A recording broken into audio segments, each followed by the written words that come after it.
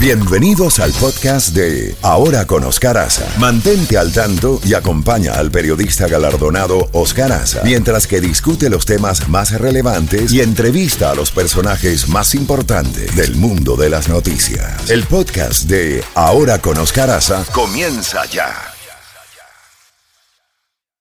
Bueno, son las 8:30 y ya tenemos a nuestro próximo invitado, el doctor Nelson Rodríguez Varela, abogado constitucionalista y criminalista, con quien vamos a conversar sobre ya lo que es inminente, la nominación por parte del presidente Donald Trump de la sustituta de la jueza Ginsburg,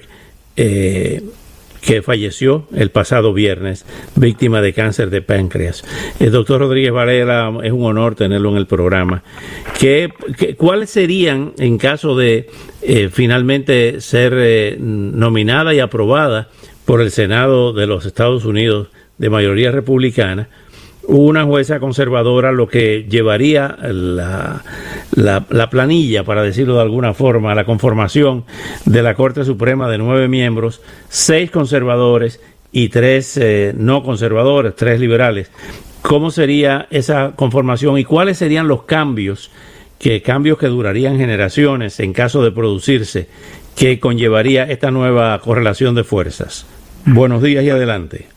Bueno, antes que nada, Oscar, muchas gracias por invitarme a tu programa. Siempre es un placer estar en él y compartir con ustedes. Y obviamente esto representa una gran posibilidad de que se nombre a un juez que lleve consigo esas características conservadoras típicas de las personas, los jueces que han sido nominados por el presidente Trump, a diferencia de otras nominaciones por otros presidentes más liberales, demócratas, porque es típicamente lo que sucede. Que casi siempre los nominados o siempre los nominados por los presidentes a ser juez de la Corte Suprema y juez federal, ya sea jueces de apelación o jueces de distrito, pues llevan la ideología de ese presidente, la ideología del partido, porque aunque querramos o no, eso es una gran influencia en términos de quiénes son los jueces y cuál es la ideología que va a predominar en una Corte Suprema que siempre sigue un nivel de evolución basado en los cambios políticos, particularmente en la rama ejecutiva de la separación de poderes de los Estados Unidos. Entonces vamos a tener una gran posibilidad de que el Senado, que en este caso es un Senado donde los republicanos tienen la mayoría, donde los demócratas necesitarían convencer a 4 senadores por lo menos de que no voten a favor, o que no haya una votación en términos de confirmar el juez que el presidente ponga, de tener un nuevo juez en la Corte Suprema. Sabemos que ya se ha manifestado los senadores de Maine, Susan Collins y Lisa Murkowski, en contra de que se nomine a cualquier persona que el presidente quiera nombrar. Pero la verdad sea dicha que el presidente de los Estados Unidos es presidente hasta enero del 2021, y no hay nada que diga que durante un año de elección el presidente no deba nombrar a una persona que sea el sucesor o la sucesora de un juez que como Ginsburg o como fue Kennedy en el momento en que nominaron a Kavanaugh y confirmaron a Kavanaugh, de que la Corte Suprema opere con 9 miembros, como bien dijiste, y es lo lógico. El presidente de los Estados Unidos tiene el deber constitucional de nombrar a una persona o un juez sucesor, y el Senado tiene el deber de considerar eso y llegar a una votación que lo confirme o no. En que el año 2016 no se haya celebrado esa audiencia en el Senado Yo creo que fue un error, pero yo no creo que el mismo error se deba cometer ahora. En el 2016 los demócratas no tenían las plazas en el Senado para poder confirmar a ningún juez, pero en este año sí hay una confluencia de situaciones donde el presidente republicano nomina y hay un Congreso republicano que sí puede llegar a una decisión, sea aceptable o no aceptable. Ahora bien, lo que están criticando muchos de ellos demócratas, esta decisión que ellos consideran apresurada, es que nunca antes se había producido la ausencia definitiva de un juez de la Corte Suprema, para decirlo de alguna forma, tan cerca de unas elecciones. Bueno,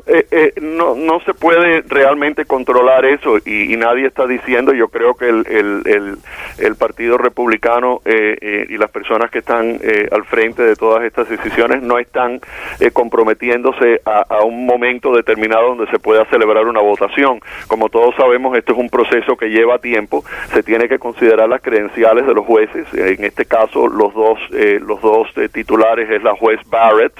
del Séptimo Circuito y nuestra propia Bárbara Lagoa de aquí de Miami, que está ahora en el 11º Circuito Federal de Apelaciones, y eso se demora un poco de tiempo en lo que se considera todo eso, en que se celebran las audiencias pertinentes y apropiadas, y solamente se llegará a una votación cuando eso se termine. Si eso puede llevarse antes de las elecciones, bien; si no, pues bien también, y si se puede confirmar antes o después de que el presidente pueda seguir como presidente en una reelección o venga otro presidente nuevo, pues bien también, porque no se garantiza el timing, lo que se garantiza es el proceso. Y realmente eso es un proceso constitucional que tiene que darse el lugar, y yo creo que es lógico que se haga. Y aquí en Miami y en el estado de la Florida tenemos una gran oportunidad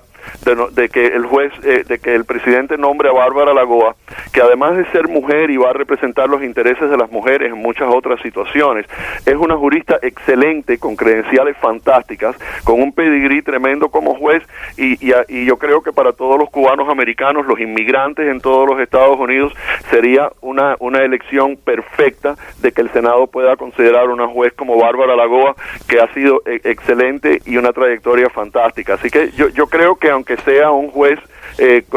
conservador, si es la juez Bárbara Lagoa, me parece que va a ser una buena adición a la Corte Suprema, y va a ser mucho más fácil de confirmar Bárbara Lagoa que la juez Barrett, debido a ciertas decisiones que se han tomado a través de su carrera. Nelson, ¿cuáles serían los grandes temas en discusión con una conformación finalmente, si ocurre así, 6-3 en los temas de Roe versus Wade, en el tema del caso de Virginia, que hubo una opinión de la jueza Ginsburg sobre la participación de las mujeres en las academias militares, y cuáles serían otros temas que se redefinirían, el caso del Obamacare en la Corte Suprema? ¿Cómo ves estos grandes temas? Bueno, yo creo que hay una gran responsabilidad en la Corte Suprema. Hemos visto que el juez Roberts y otros no han sido partidistas en sus decisiones como jueces. Por ejemplo, en el caso, en muchos casos que han existido hasta el momento, han tomado decisiones que han sido decisiones,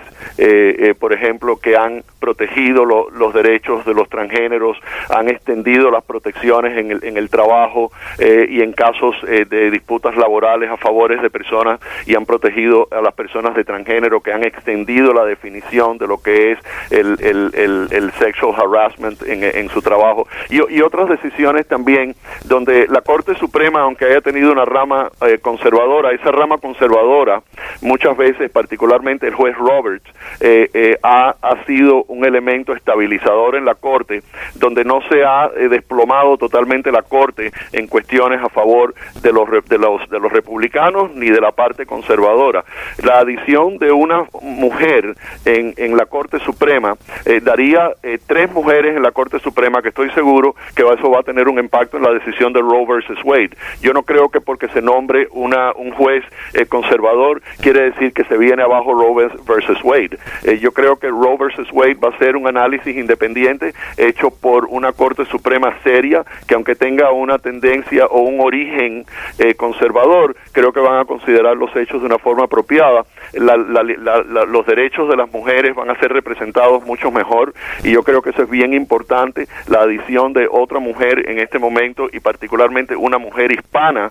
va a tener un impacto profundo en la Corte Suprema por muchos años, donde se van a mantener esos intereses. Y es obvio que se puede argumentar que ciertas cosas como Obamacare pueden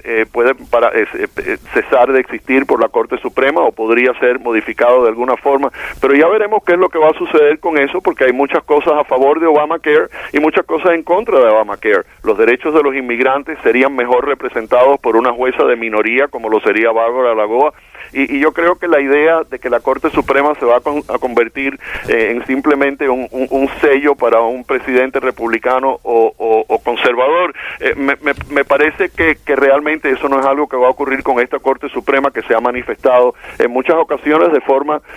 sorprendente en defensa de los derechos de minorías y de personas y de intereses típicamente considerables como elementos de la rama liberal de la Corte Suprema. Así que no creo que va a haber ese impacto tan desajustado. Creo que van a haber decisiones que van a estar bien razonadas por unos jueces que van a tener una consideración acerca de estos puntos importantes. No creo que se va a politizar la Corte de tal forma de que vamos a perder una autonomía legal o vamos a perder una perspectiva de lo que es correcto y lo que no es correcto para este país. Doctor Nelson Rodríguez Varela, como siempre, muchísimas gracias por estos minutos y estamos en contacto. Hasta una próxima oportunidad. Un placer, Oscar. Muchísimas gracias y que tenga buen día. Gracias, buen día.